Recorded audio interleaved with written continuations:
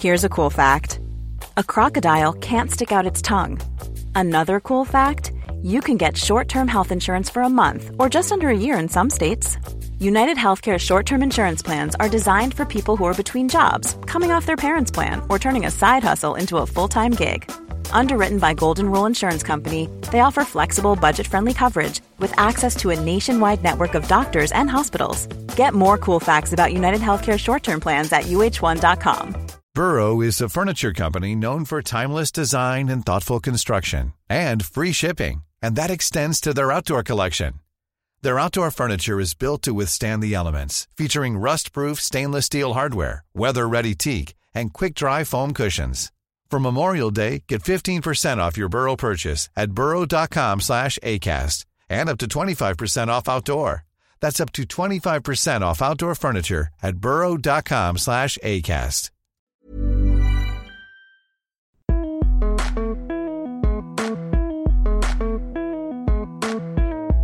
Design is all about solving dilemmas. And when you go into a room and you've got like a beautiful view and landscape in which to look at, I always let the architecture and the space itself tell me what it needs first. Hi everyone, I'm Jamie Derringer. I'm Amy Devers, and this is Clever. And today we're talking to interior designer Lauren Makk. You've seen Lauren on TV shows like Trading Spaces, Fab Life, and Homemade Simple. In fact, Lauren and I worked together on Trading Spaces back at the tail end of the original run of the series. So I know what a savvy designer, hard worker, and fun personality she is. Plus, she has got sass and style for miles. She grew up in the South, has street art and hip-hop in her DNA, and loves to help people achieve affordable luxury through her design firm, Lauren Makk Interiors. You can also access her style tips and budget wisdom on Yelp. She's their new home editor. So let's hear all about it from Lauren.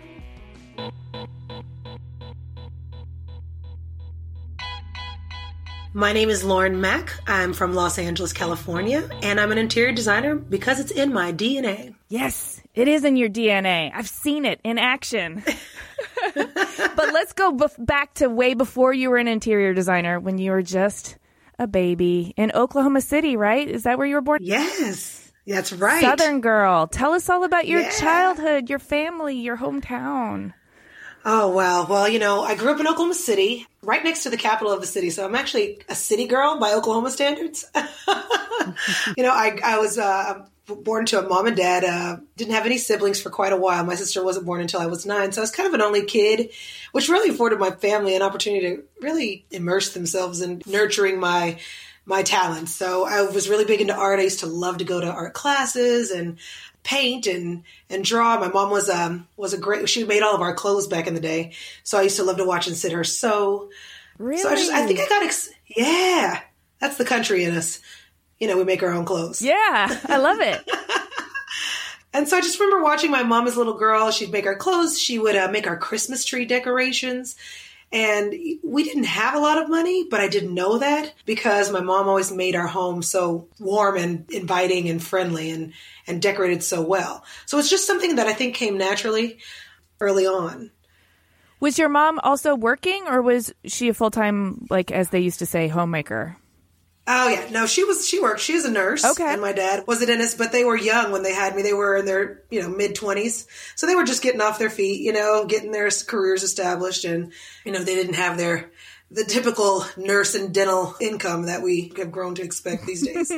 But I also read that your dad was a real estate developer or home flipper. That's my stepfather. Oh, was my stepfather. So that's later. That's later. A little later on. Yeah, exactly. Okay. That was a little later on. My parents got a divorce when I was about 14, and that's kind of where things for me really kind of started to accelerate. I was in high school at the time. I was into art. I'd gone to an actual arts high school. My major was the academic part of it, the IB major, but I took all of my extra courses in art. And I really just, really excelled in those classes. And I was interested in those classes over the math and the science and stuff. And so actually what really started getting the ball rolling on my career was that we had some exchange students that would come from Europe, like Germany and Austria and things of that nature. And they were the cool kids. They were the girls that I wanted to hang with, the real badasses, the ones that used to sit behind the bleachers and smoke cigarettes, Yeah. And that was my crowd, you know what I mean? I would hang with those girls and guys, actually. They were the skaters and the cool kids, I would go back with them, and they were into graffiti, into street art. And so I remember sneaking out of my mom's house in the middle of the night. Oh, I'm going over to my girlfriend's house. And instead, we'd be running through the train yards painting. There's a lot of train yards in Oklahoma, as you can probably imagine.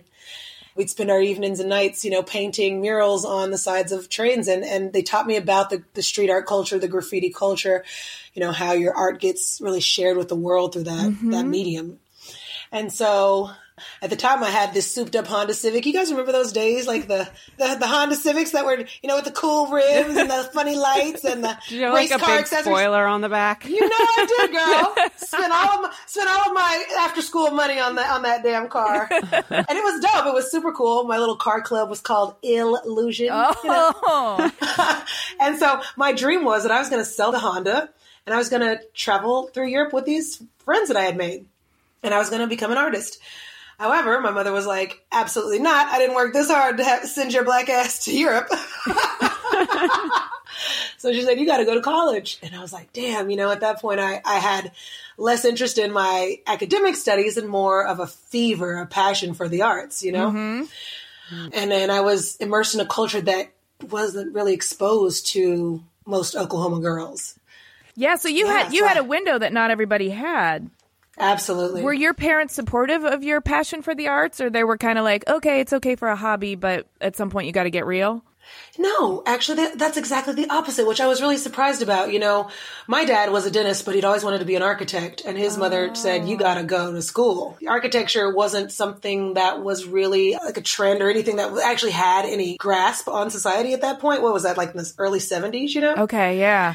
Certainly not for a young black guy from Tulsa, Oklahoma, My mother was so good at art. It was her passion, but it wasn't something that she had also invested her career into doing. When I told them that I didn't want to be in the medical profession, I think they felt a bit relieved. Oh. And we're really fostering my desire to do something artistic. However, they said, you've got to find a medium in which you can actually make money doing it. Like just wanting to be an artist wasn't enough. I had to find like a niche or some place that I could really express it in a way that they, that was economically viable. Yes, exactly. The train yards aren't paying you to vandalize. Exactly. And I had several quick run-ins with the law too, Plus I'm not fast. I can't run from the police. So my mom said, I want you to be a trained artist. I want you to get the educational background, the business know-how, you know what I mean? Like sort of the things that all you need is 4 years to get those important things down. If there's some specialty you find and you want to do something else, go for it. And that was our compromise. So I kept the Honda and I went to Oklahoma State. And is that where you studied interior design, or did you try some other stuff out first? Or no, you know what? My mom said, if you want to be an artist, you got to find a way to make money at it. So I said, well, I love art. And I also had this sort of innate, remember what I told you? It's in my DNA. Mm-hmm. When I was a little girl, I had this babysitter that lived around the corner from me, and I would go to her house and I would fluff her pillows. She'd leave the room and I'd turn her couch the right way, pull it off the wall. I'd fluff her pillows up. I'd change her little photographs on the mantelpiece, and she'd walk back in and she'd go, wow, this looks great. And that's the kind of weird kid I was. I was always like rearranging things, and I'd look at a picture that was crooked and fix it on the wall at someone's house, or I'd go somewhere and make someone's bed. Just this weird kid, I feel like I kind of had like Asperger's, if you will, like about it. It was something I couldn't help myself. I still to this day will go to people's houses and fluff their pillows. There are worse things you could do in other people's houses. It's true. You're right. So I said, you know what? I think I have something here. Like it was just something that was kind of innate. I was like, well, I really like houses. I found it really interesting. My mother's boyfriend at the time, he was into flipping homes, and I liked going with them and reading their blueprints. And I had a great gay uncle who was a real estate agent, and he would always like to take me on open houses with him. And I remember just kind of finding that interesting and something I enjoyed. And so when it came to college, I was like, you know what? I love art. I like homes. Let's see if I can't just blend this together into a career that maybe could work for me. And the very first day I went to school and in my first interior design class, I felt like I was home. Oh. And I never changed my major. It was the only thing I wanted to do. And I went to class every day, which was a big change from high school. Right. No skipping class to go do the painting because you could do it at school. That's exactly. I loved it. But I mean, isn't that such a great feeling to like finally find something that you're passionate and excited about, so much so that like you don't have to drag yourself out of bed or hit snooze and not want to go. It's so motivating and exciting. And you know what, too? Unlike my dad, who didn't have like a lot of examples or even know that something that he was passionate about had a career, an opportunity for a career. I remember watching Designing Women. Mm-hmm. Mm-hmm. And I remember saying, oh my God, if I could be Julia Sugarbaker one day, like, I just wanted to be her. I love that she had her own business. I love that she wore fancy clothes. I love that she had a Southern accent. I love that she could cuss you out without saying a bad word. And she had a degree in interior design. So that I remember thinking like, oh wow, like I could actually really do this, you know? That's so, okay. So we're going to get there, but I love that TV had a formative role in your early life. After college, like what was the first chapter of your professional story? I got to go back a little bit. I went to school for 2 years at Oklahoma State. And then I was like, you know what? I'm not only in love with this career, I'm good at it. And I was so good at it, my professors were like giving me extra work and extra credit and letting me help them with their projects. And I was like, yo, this is actually going to take off. Like, I can do something with this, you know? Mm-hmm. And I thought, I can't do it from Oklahoma. I got to do something bigger. And I'd always wanted to go to Europe and I always wanted to kind of get out. And my parents said, you know what? You are good at this and we don't want to hold you back. You should consider going to college in a different city. And at this point they were going, hey, do you want to go to Europe? You know, like, do you want to travel abroad and go to school in another country? And I really did, but I was still a little bit trepidatious about leaving, you know? Mm-hmm. And so I said, let me just see what I can do. So I actually went to the dean's office and they had a national exchange program versus an international exchange program, mm-hmm. which let me pay in-state tuition, but go to school in a different community. And I was like, where is the hub of design? And it was New York or LA, and I like warm weather. So I was like, let's go to LA. And I came to California and I haven't left yet. That's really kind of what started to spark my interest in taking this career to a totally different level.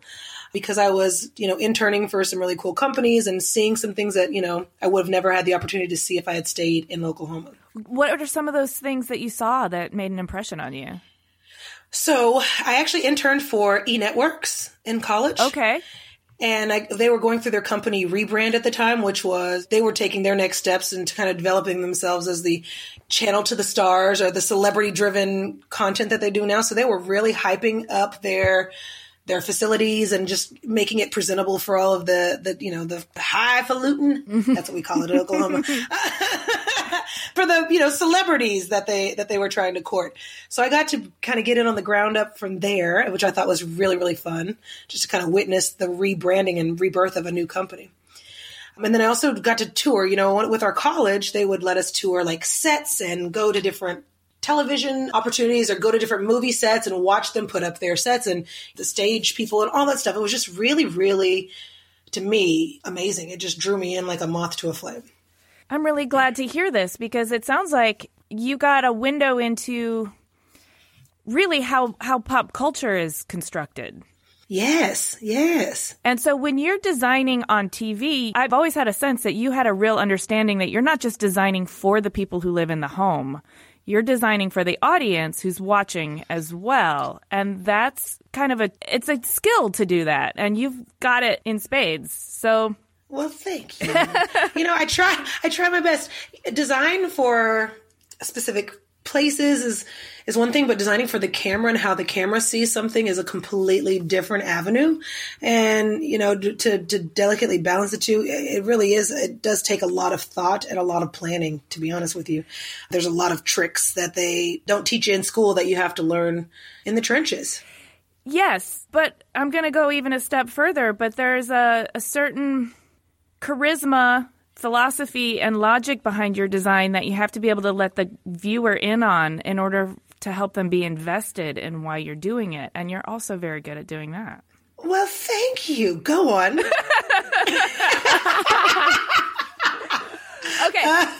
Okay. So being an intern at E and doing all that was sort of your first steps into the professional world. And then did you decide that you wanted to get into TV from there? Or did you decide you wanted to start your own business or what? You know what? TV chose me, darling. Oh, how lucky for us. The TV found you. It just found me. Actually, I'm going to tell you a very interesting story, and I want everyone to pull up close. Okay. My very first job out of college was designing model homes for a very large merchandising firm here in Los Angeles.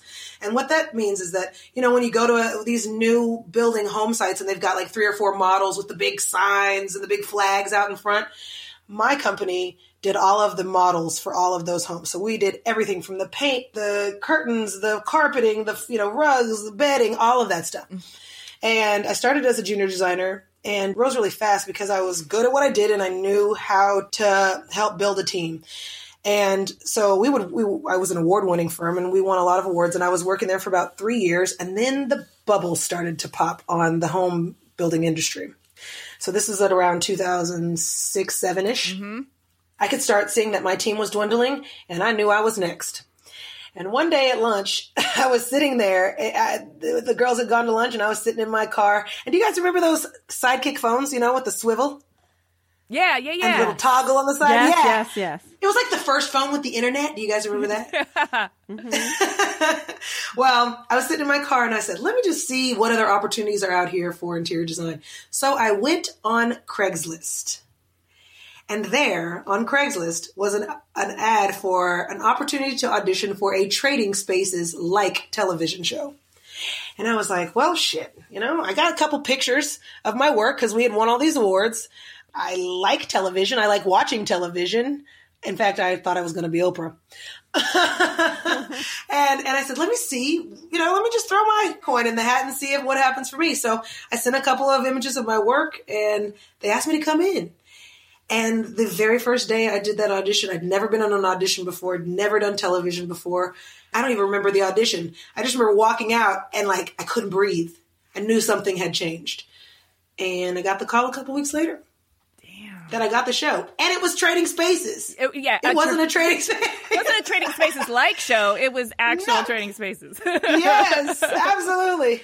And I was like, oh boy, what the hell is going on now? Like things had really ramped up a bit, and I knew that there was a completely different trajectory coming for me, and I just had to hold on and see what happens. Okay, so I have some really specific questions. How many seasons of Trading Spaces did you do? I did 2, but technically it's 2, but it was one long extended season and then another season thereafter. Okay. So it was a 3-year deal, but it was considered two seasons. Okay. So in that 3 years, and I know how intense the TV schedule can be, were you also working on your own business on the side, or did TV take over?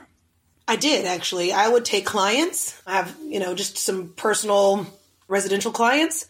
But TV was pretty intense. And, with Trading Spaces, you're traveling all over. I mean, there was, 26 episodes at a time. So you could be on as much as 10 of those. You know what I mean? Mm-hmm. It was pretty intense. And, you're traveling all over the world and then preparing for each episode prior to it. So it really left little to be desired here at home. Did you enjoy that intense, that sort of, I always felt like it was, I'm doing what I love, but with a gun to my head. Exactly, right? It's like high school or college. You're like, I got all this work to do. And then you look back and you're like, damn, those are the best years of my life. Yeah. And you don't realize how good you got it because then you go to another production and you're like, dang, they had a great budget and they had great catering and we got to sit in business class. You know what I mean? So yes, I did enjoy it. I really did. It was a lot of work, Amy. The toil, the time. Those were back in the days when I felt like there wasn't any, mandate on how long you had to be working and under what conditions either. No. Like now there's union stuff and people are like, it's 5:30, gotta go.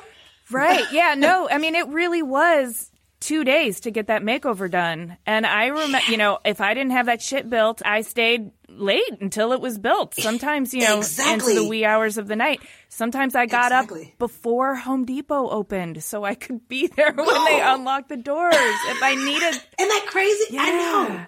And sometimes we drank wine in your hotel room figuring out what we were going to do the next day. You're right. That was the best part of it all. I know.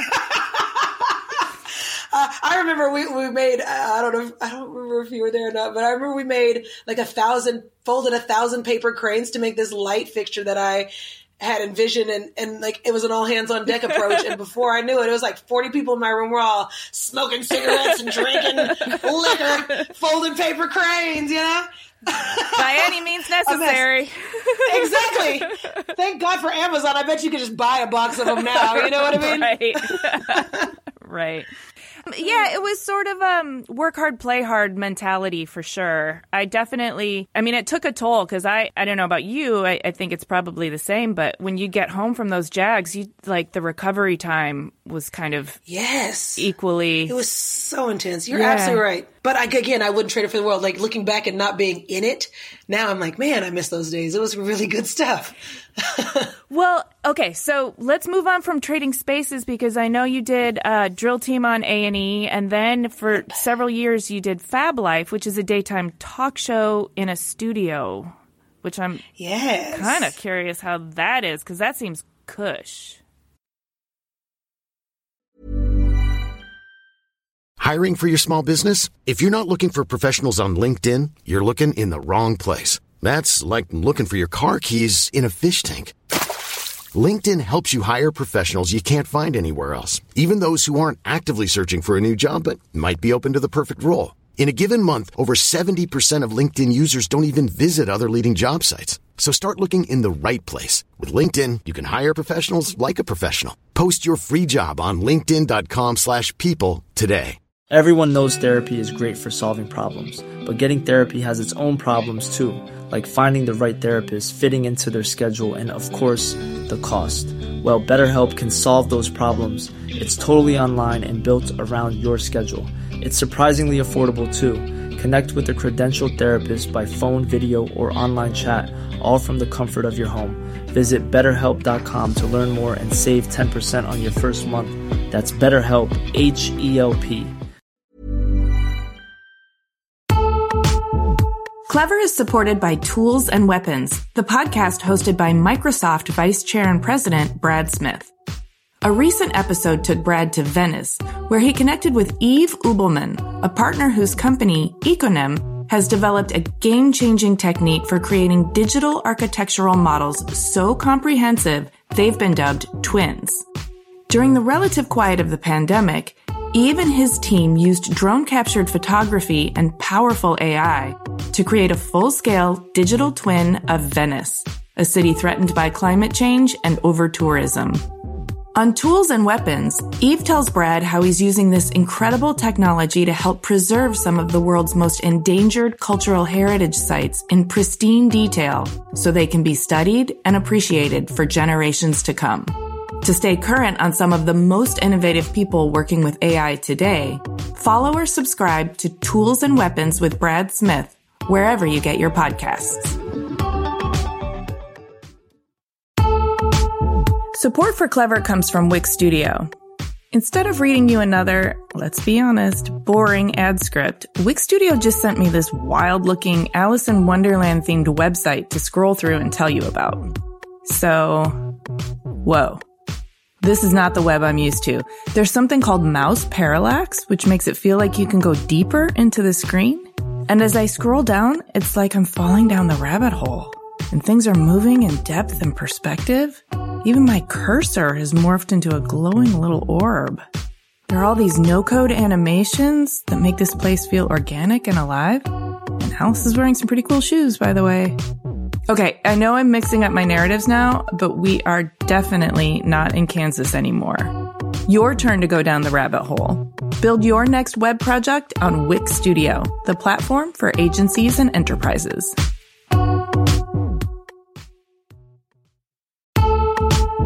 Hey, Clever listeners, we're getting excited for New York Design Week in May. This year will be better than ever. ICFF, North America's leading platform for contemporary design, will take place from May 19th to the 21st at the Javits Center in New York City. I'll be there, and I'm excited to let you know how Clever is collaborating with ICFF for Launchpad at Wanted, formerly known as Wanted Design Manhattan, and the Emerging Designers Showcase. Launchpad is an international platform for emerging designers that introduces new concepts and showcases prototypes of furniture, home accessories, and lighting. It is the best place for manufacturers to meet new designers discover fresh ideas and potential products to develop.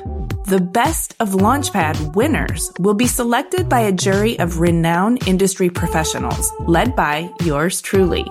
And they will go on to be featured in another edition of the popular Emerging Designers Showcase. I'll be leading the Emerging Designers Showcase live on the Talks main stage, where the 5 Launchpad finalists will have a chance to present their projects to our esteemed panel of professionals. It's always a really good time. So mark your calendars for Sunday, May 19th at 4 p.m. Both Launchpad and the Emerging Designers Showcase are presented with media partners Clever, that's us, and Design Milk, and with support from American Standard and Lumens. Visit icff.com to learn more and register to attend. Those are the letters icff.com. Come by and say hi. I would love to see you there.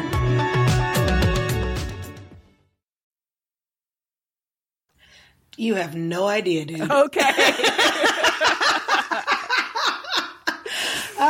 Well, first of all, did you see my co-hosts, which were absolutely amazing? I mean, I got to sit next to Chrissy Teigen, the world's most beautiful human being, every day. Wow. And like, we would share drinks and food, and I got to look lovingly into her eyes for hours on end, 3 days a week, which, I mean, I don't know how, and the only person who else can say that is John Legend himself. So that was pretty fucking cool. But I also got to, work with Tyra Banks, which she's an amazing, amazing mentor for me. She's been really, really instrumental in like keeping in contact with me and inviting me places and giving me opportunity that I never would have thought I would have. And so I'm so grateful to her for even having that show put together.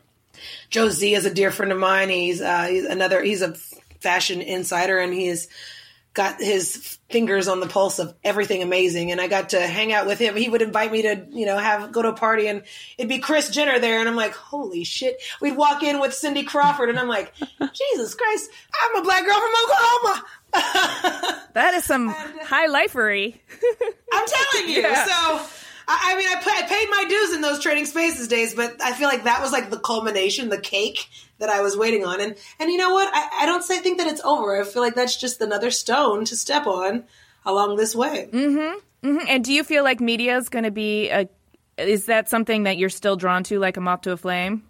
Once you've been bitten, it's hard to get out. I can't see myself doing anything else. Well, I can't see you doing anything else either. Well, I'm really grateful, especially right now. I have the new opportunities that are in front of me are even more wonderful. Like, I still get to express my design talents. These last few seasons of Homemade Simple, which is on the Oprah Winfrey Network. Hello, Oprah's my boss. And also, traveling around the community, this country, and getting to work with Yelp.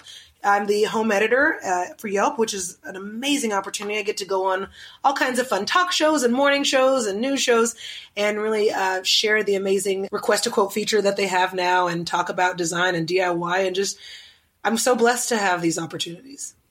Yeah, so you're still doing all these media and TV related gigs. So yes. How has that affected your professional practice? Like, what does that look like now? Are you still taking on clients? How is that working? Yeah, well, so it's really great because it diversifies my expertise. I'm meeting all kinds of great people. I mean, like I said, I'm the home editor for Yelp. Going out and being able to share their message with other people. I get to talk about real estate. I get to talk about renovation. I get to talk about DIY.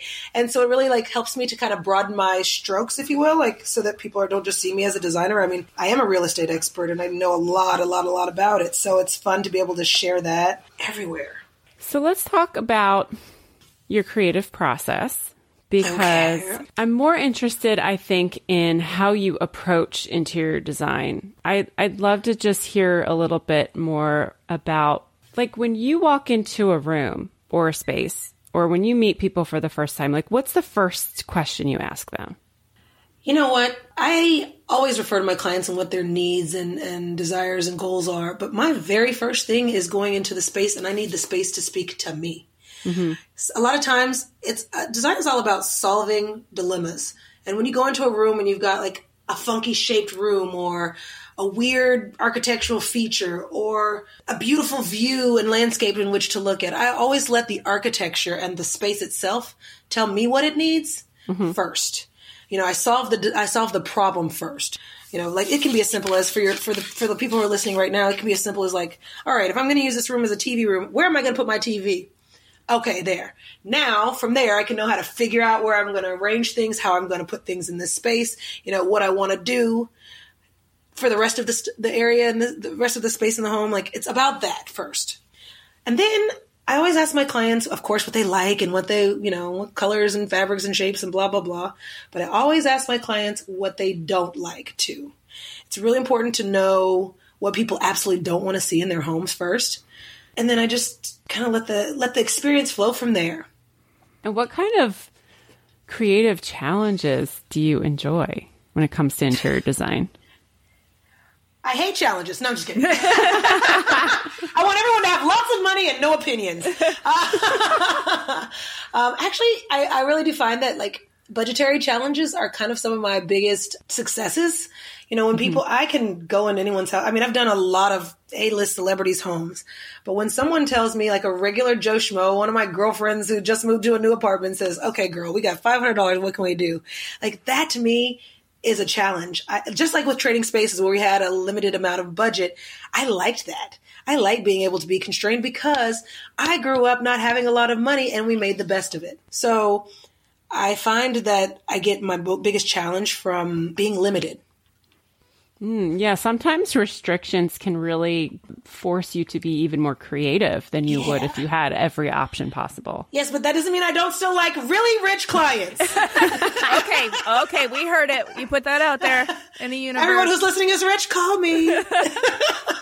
But there is a resourcefulness, like a scrappiness and a resourcefulness that comes from budgetary constraints because you have to get super creative about what you can do with the money. And I feel like that kind of also comes from, I don't know, it might have its origins in your street art sensibility. Like, yeah. And more importantly, too, any old designer, you get a lot of these hoity-toity designers that are coming to your house and tell you to get rid of everything and start fresh and everything must be custom, I really enjoy like shopping in my clients' garages, mixing the retail with some resale, remixing things you already got and kind of trying to reimagine it in a new way.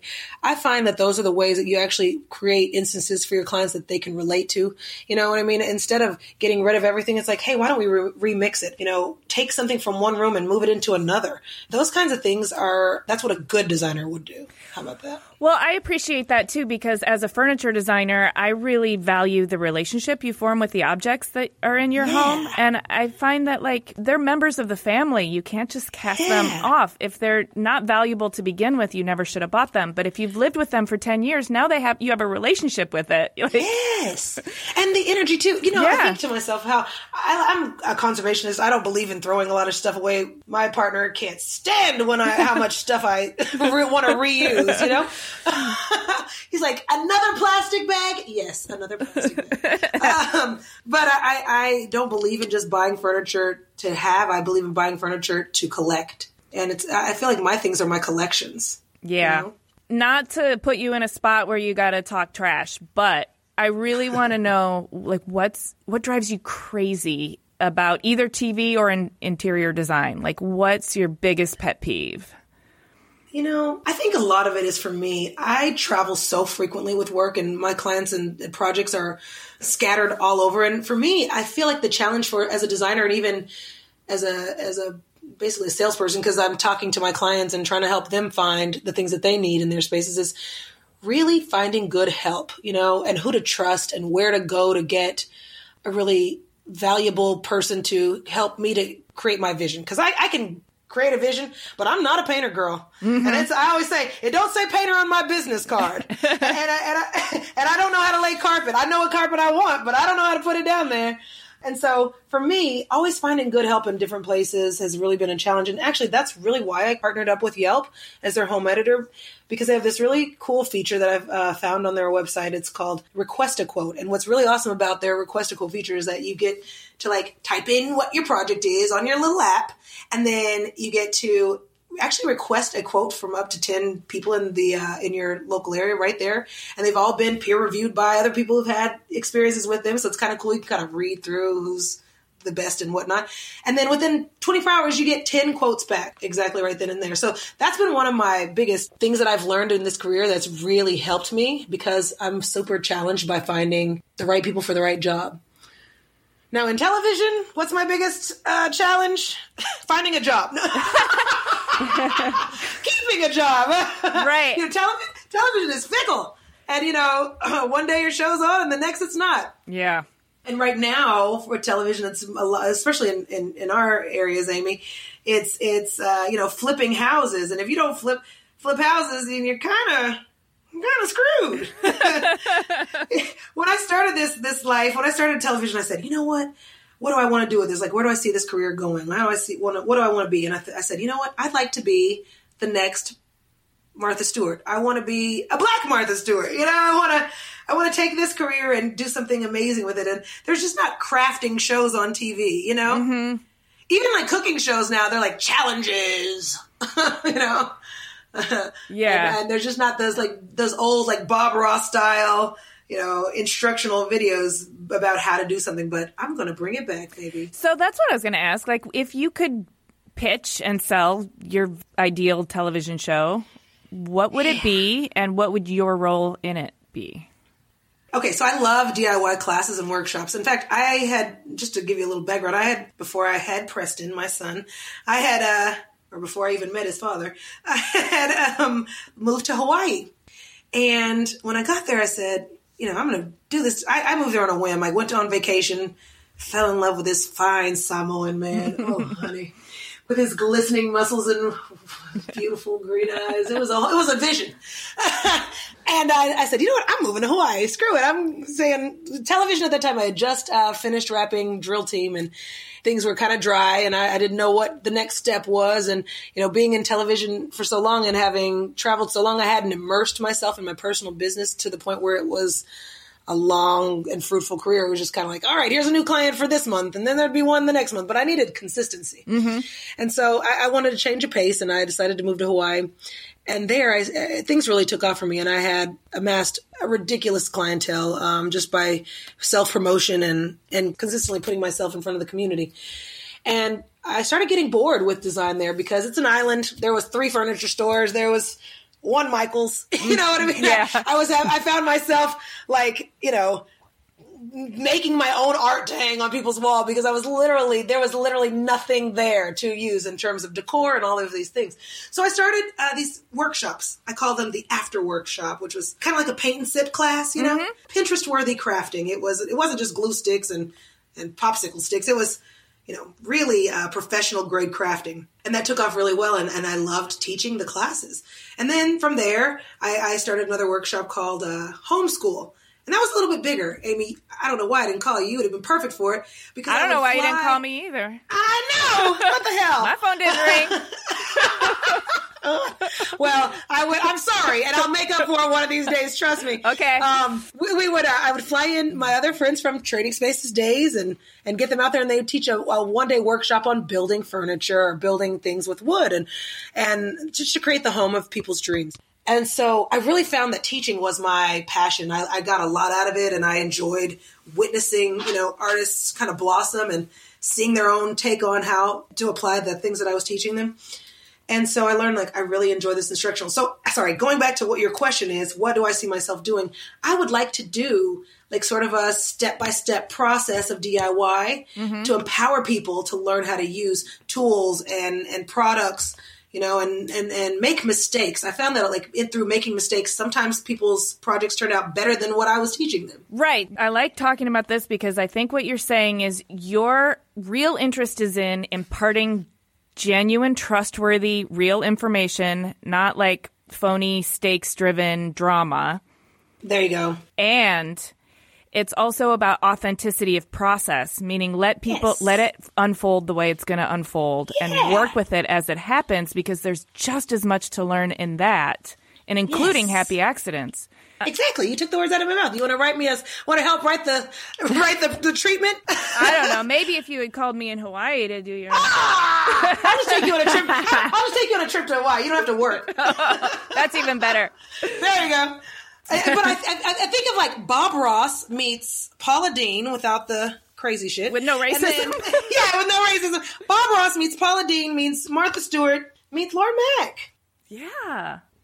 Or Oprah. Yeah. You know, my vision for it, just to kind of like make it a little more fun and useful, would be to have like some cool celebrities. Like, can you imagine me and Justin Bieber making a DIY project? Like, how rad would that be? And getting to know something about them too. Yeah. I love it. That sounds fun. Any old excuse to meet Justin Bieber. Well, I always wanted to teach Oprah to use power tools because she's the most empowered woman in the world, right?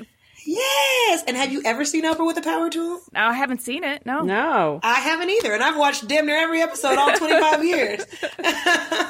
Do you have any like creative superpowers? Like, would you say you're an expert in a specific thing? You know, I don't think anyone's ever fully all the way. I hate to use the word expert because I hate the word expert. I hate it. Right? Oh, sorry. I hated the thing. Sorry. No, Jamie, you use it. It's fine. But Lauren and I have had to define ourselves as home improvement experts or lifestyle experts or design experts.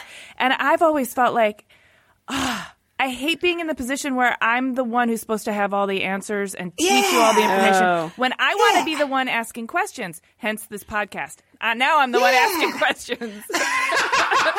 You know what, though? I always tell clients and people, there's a thin line between do it yourself and screw it yourself. And I think, like, I'm constantly toting that line. I'm a teacher. I'm a guide.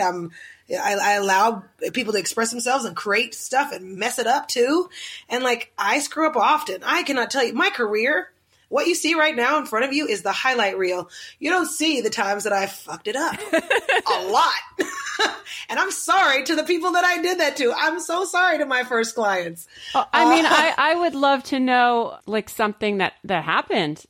Oh my God. What did you fuck up? Like, cringing. Is there anything funny? Yeah, I can tell you two examples that come to mind immediately. When I was in college, I had this part-time job at this company called A Designer's Eye. It doesn't exist anymore, but it was kind of like I don't know, you'd hire people. I don't know what do we even have on our internet now? It's kind of like they have the nanny services where you go in and type in your project and then they'd send you a nanny or tell how many kids you got and then they send you somebody at your house. Oh, yeah. It was like that. People would reach out to them through the internet. This is in the infancy of the internet, by the way. So it was really before its time.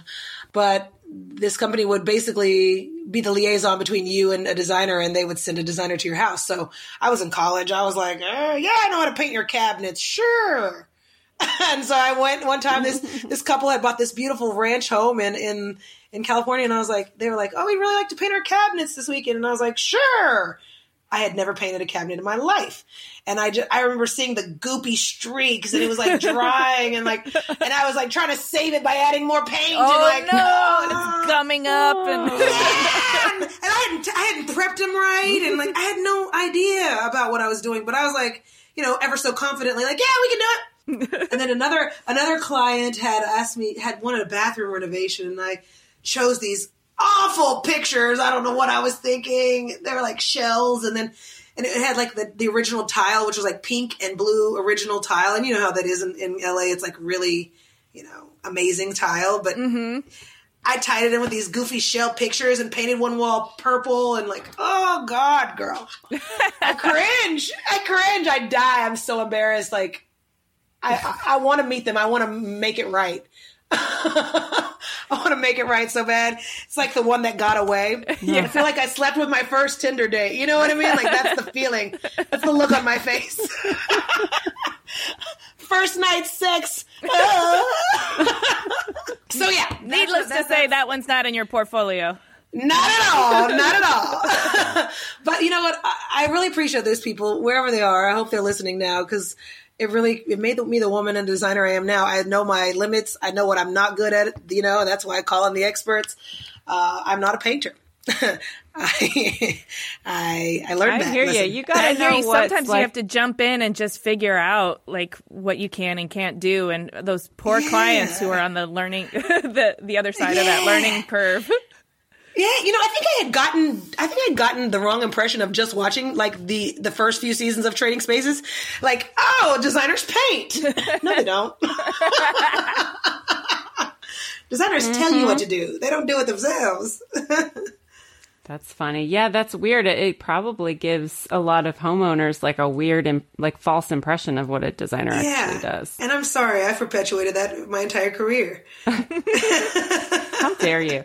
My special power is knowing what I can't do.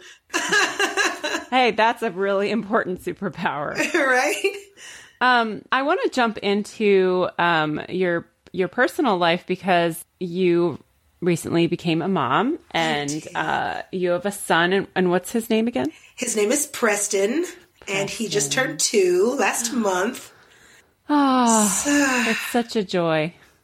It really is. I'm so honored to be his mom. I can't believe he chose me. Oh. So I want to ask you about this because I struggled with this when I had my daughter. You have to shift your priorities. Like you think everything's going to be okay. And then you have this baby and then you're like, oh, this is like the number one priority in my life now. And everything else is like just the back burner stuff. So how did you rejigger your life? Prayer and wine? Just kidding.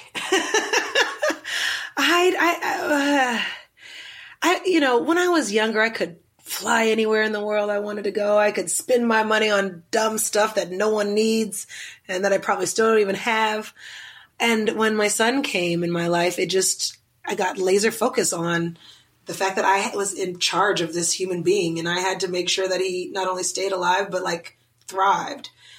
And more importantly, I had to give up my television. He watches all Baby Shark now, and I get to watch CNN on my telephone app. And I don't get to curse with abandon anymore. And I don't get to sleep naked. But I wouldn't trade it for the world. I just love him. And I feel like, I'm his shepherd in this world, and I got to protect him from all the things that are wrong about it and guide him in the places that are right. And it's an honor. Yeah. It's a very exhausting honor. It is exhausting. And you're a mom, you get it, right? Like, the reward is their faces. Oh, absolutely. Absolutely. I mean, they are little terrors. I mean, I'll be honest, like, it is hard. And sometimes it's really hard to be diplomatic about situations because they can be incredibly frustrating. But then like 5 minutes later, they give you a hug and say you're the best mom in the world. And you're kind of like, what? Okay. I love you exactly. too. My son last night said his first "I love you." Oh, I melted. I caught it on video for the second version of it, and I've been crying, sending it out to everyone who has a text message. Like my whole morning this morning was spent sending text messages to everyone, going, "Look at Preston's first "I love you."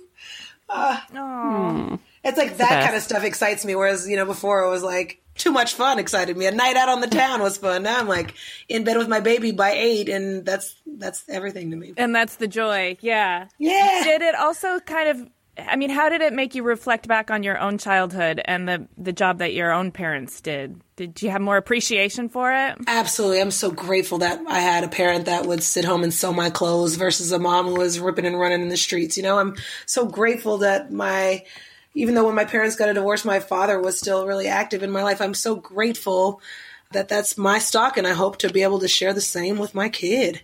I mean, he's just wonderful. He deserves it. Yes. Well, he lucked out. He got an awesome mom. Aw. Tell him that in 13 years. All right. You keep my phone number. I'll call him up. Looking back over the whole course of your whole life and all your profession and all your loves and loves lost and motherhood and all of it, what's the biggest, hardest, most important life lesson that you've learned? You know what? I don't know if it's a lesson, but I know it's certainly something that reflecting back on it, I think other people should consider it too, is it's really important to ask yourself when people are going to tell you, oh, you're from Oklahoma, or, you're black, or you're a woman, or, people are going to tell you why you shouldn't do something. I think it's important to ask yourself, why not? Why shouldn't I do something? I remember telling people, I'm going to move to California. And they go, why the hell are you going to California? And I go, well, why not? Why do you think you can have a career in television? I'm like, well, if it's not going to be me, it's going to be somebody else. Why not me? Mm-hmm. And I still say to myself when I drive through Malibu and see these amazing houses on the hill, and I go, damn, like, why can't I have that? And then I have to remember to check myself and go, why can't you have that? You know? So how did you learn that? Like, when did that lesson sink in for you? Because other people have it, and why can't I? Like, there's nothing special about anybody that has something that I don't have. They just have it and I don't. And all I got to do is get it. It's kind of like, it's like The Secret, I guess, kind of, but in my own little way. I just feel like, why can't I have the shit I want? And why do other people have it and I don't? Because they want it and I do too. So I'm going to get it too.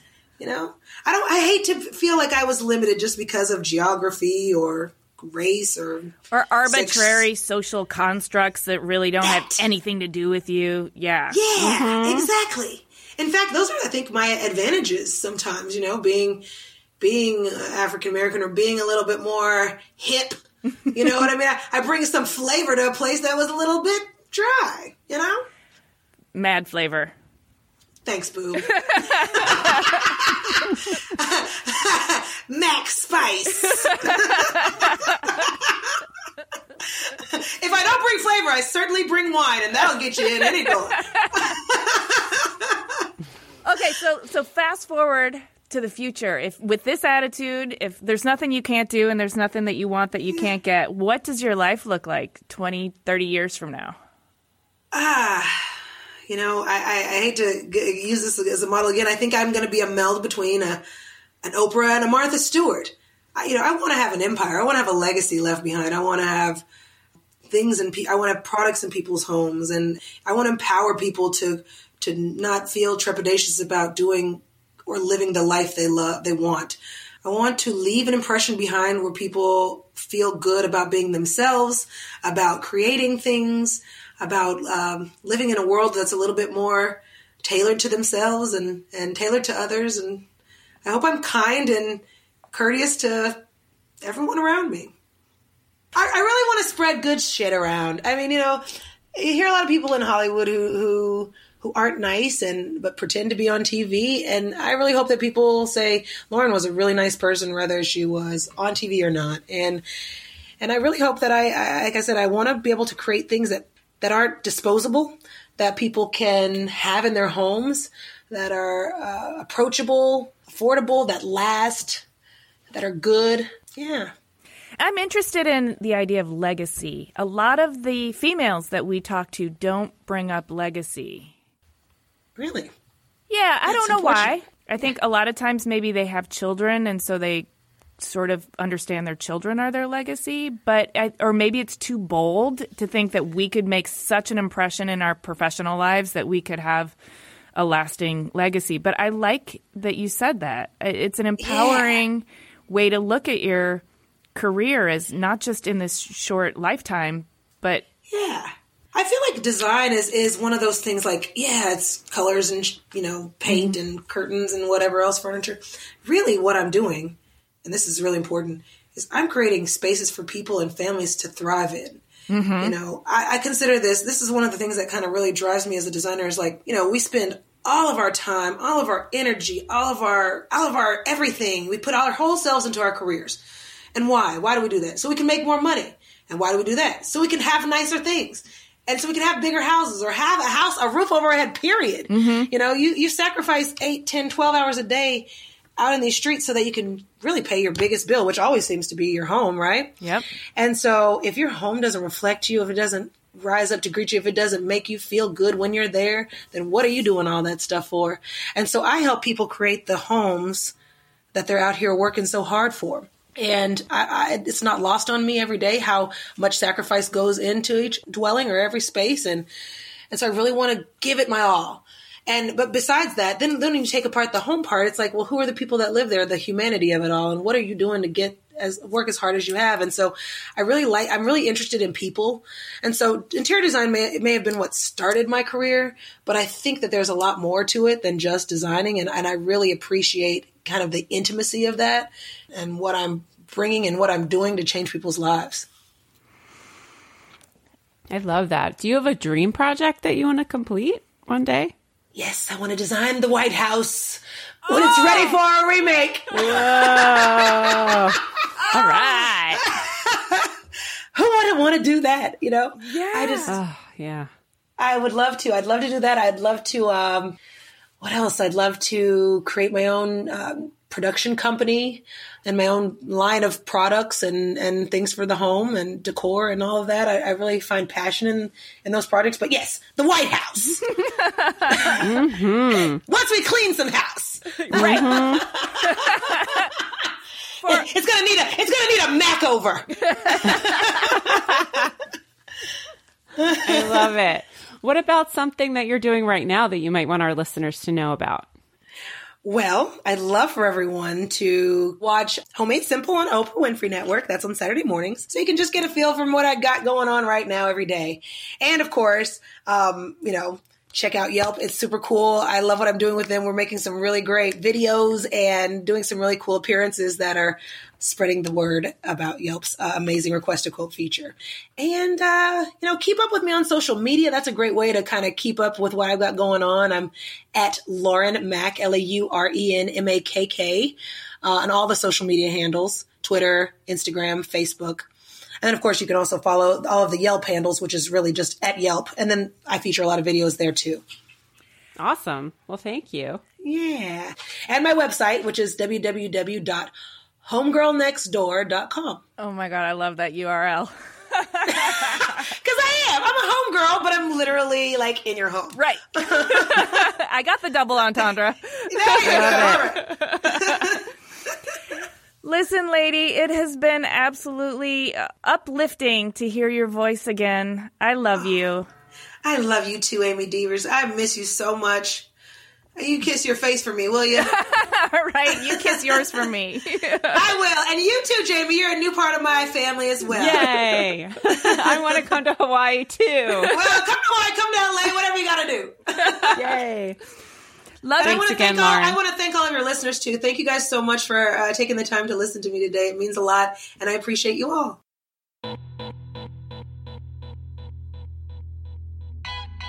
Well, she's a burst of energy and fire and sass and joy. It's so nice to have her, like, happy, laughing voice to listen to and talk to. It's contagious. There's a wisdom in the way that she sort of simplifies things, like her whole, like, why can't I have it? Why not me? It's just such a uncomplicated way of busting through all the baggage that society puts on you. Yeah. I think I like her attitude, and I agree with you that it is very simple. Because when we start thinking about all of the constructs and all of the politics and all of the BS that's been built up over time, it really makes it super complicated. But it's really not. It's as simple as, why not me? I'm still trying to get into it because I guess I spent a lot of my time thinking, well, it can't be me because until I get to acquire this skill, or until I prove myself in this arena, or until I don't know, get this degree. And I always felt like there was another hurdle to jump over before I could be worthy of the stuff that I wanted. But that was, now that I look at it, it's just me putting stuff in my way. Well, it's also you thinking that there's a specific path you need to take, and you have to, like, check these boxes before you can go from A to B. But really, it's also like, I guess there's also, like, a confidence thing too. Like, if you're confident that you could do it, like, why not you? And maybe that's kind of where she's at. Yeah, and I want to make sure that I don't regret any of the lessons that I learned while I was doing that, because honestly, getting those degrees in furniture design changed my life in a really, really profound way. And I don't think I would be who I am without it. So it's like, that was my path. But I think my path was also sort of littered with deconstructing the society bullshit, right? Where she's just kind of like, not for me, dusting it off. She's just like, I'm going to do it anyway, whatever. Yeah. That doesn't make any sense, so I'm not buying into it. Mm-hmm. I really love that. I also love that she had a crew called Illusion, and she would go out at night and tag up trains in the train yard, and she drove a souped up Honda with I just love that whole like growing up situation there. That just sounded like fun and a little bit rebellious and I don't know, creative. And with an international flavor, right? I like that the exchange students played such a featured role in that whole thing. Well, I mean, I think being in the U.S., like, Europeans just seem cooler for some reason. Totally. You're not from my small town? You must be rad. Right. I mean, even anybody who's different, I guess, if you're in a smaller town or... you know, there's like maybe less diversity of people or cultures or whatever. It's kind of like anybody who's different. You're like, oh, like cool, you know? Certainly there are the people who are like, you know, different. That's, I don't want that. But like for people who are creative, I think it's that curiosity that comes up and you're just like, I want to know everything about their life. Yeah. Uh-huh. And what's it like where you're from? And what kind of music do you listen to? Yeah. And fashion. Yeah. Yeah, especially at that age, too, where you're like really developing and you're starting to figure out who you are. And then there's all these other really cool influences from different places. And I think maybe her having those friends also helped her build her curiosity, but maybe also be that person who doesn't care about boundaries. Maybe that helped give her that confidence to be like, who cares? Mm-hmm. I have to tell you, like, just out of professional admiration, it was really fun to watch her on Trading Spaces because she's just quick, you know? She's got a sort of defined sense of style, so she can sum up a room pretty quickly. And then she's got a vast database of ideas and a lot of, like, resourceful ways of executing them. So she'd always put like a little sort of hip hop or street art kind of embellishment in there somewhere that always felt really organic and kind of perfect. And there'd always be some unexpected stuff. And she was kind of really just able to execute really fast. Well, I executed, but she worked really hard and her ideas came from really inspired places. And it was just a fun, fast-paced thing, but it's like when you're working with people who can do it really fast, it's really fun. Yeah. So I think it was really interesting that she mentioned legacy. Mm-hmm. I'm fascinated by that. Yeah. And it's very different for me because I'm not interested in legacy, but I'm fascinated by people who are and why they are and what they want. And I love that she wants to build this empire. And it makes me feel like her building this legacy is about her creating things that people will love and live with. And so it's all about positivity. It doesn't feel like it's all ego. You know what I mean? No, but I'm going to say there's probably a healthy dose of ego in there too, which I think is really important because I think that's one of the reasons women don't talk about legacy, even if we are thinking about it, is because it's just less acceptable for women to have ego. Right. Yeah, well, that's probably true.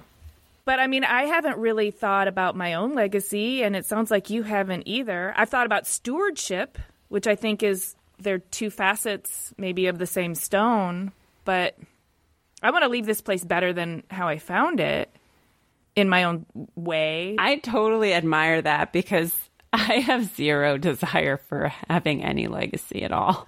Really? It seems really sad. Yeah. I admire that you want that. And I think that's so wonderful. But like, I don't know why I don't. I just want to die and then be dead. Like, I don't want to be like remembered for anything. I don't know. It's weird. Maybe it's just the thing I got to work through, but. No, I think this is a fascinating idea, though, and we should start asking our guests, male and female, how they feel about legacy, because I don't really know how I feel about it. Well, I mean, I don't think there's like a right way and a wrong way to answer the question either. I just think it's like, what are your personal feelings and goals and why do you want this legacy too? I think that's really interesting. Like, do you want the legacy because of ego, or do you want the legacy because you have this thing you want to accomplish and you want that goal to continue? I just would love to know more about it. So I definitely think we should ask our guests in the future about it for sure. Yeah, I think, just from an armchair sociologist perspective, I just really like to know where people are coming from with it. And I think a lot of it also has to do with wanting to change the course of your family, like going generations back and generations into the future, like wanting to change the trajectory, especially if... Yeah, there might be a lot of that. Yeah, especially if you felt like of limited opportunity in the past and your time on this planet is a time to change the course of future generations of your family. That I totally get. Like, that makes a lot of sense. Yeah, if you have the opportunity to be like the first person in your family to, I don't know, go to college or whatever it is. And then you want to kind of set that ball rolling for future generations of your family. I think that makes a lot of sense. But yeah, finding out like what the reasonings are behind wanting a specific kind of legacy would be interesting to talk about. Well, and we should talk to Preston about that in 13 to 15 years. Yeah. Yeah. Wouldn't that be fun? I wonder what it's like we could have all the kids on from all the designers that we've interviewed to find out, like, so did they accomplish their goals? I wonder if she's like a fun mom or if she's a disciplinarian. I don't know. I bet she doesn't take any shit. No. But her kid's only 2, so you got to wait. The 3s are coming, so I think we're going to find out in the next couple years, like, how she really feels. Because 3 puts you through a lot. It really does. They say the terrible 2s, but really it's the terrible 3s. It is. Whatever. All right. Well, Godspeed, yeah, Lauren. It's really bad. Good luck. It's coming down the pike. Yeah. Thanks for listening, everyone. To learn more about Lauren and to see images of her work, you can click the link in the details for this episode on your podcast app, or go to cleverpodcast.com, where you can also sign up for our newsletter. Subscribe to Clever on Apple Podcasts or wherever you get your podcasts. And if you're in the mood, please rate and review us. It really helps us connect with new listeners and share all of these great stories. We also love chatting with you on Twitter, Instagram, and Facebook. You can find us at Clever Podcast. Clever is created, produced, and hosted by us, Amy Devers and Jamie Derringer, a.k.a. 2VDE Media, with music by L1011. Clever is proudly distributed by Design Milk.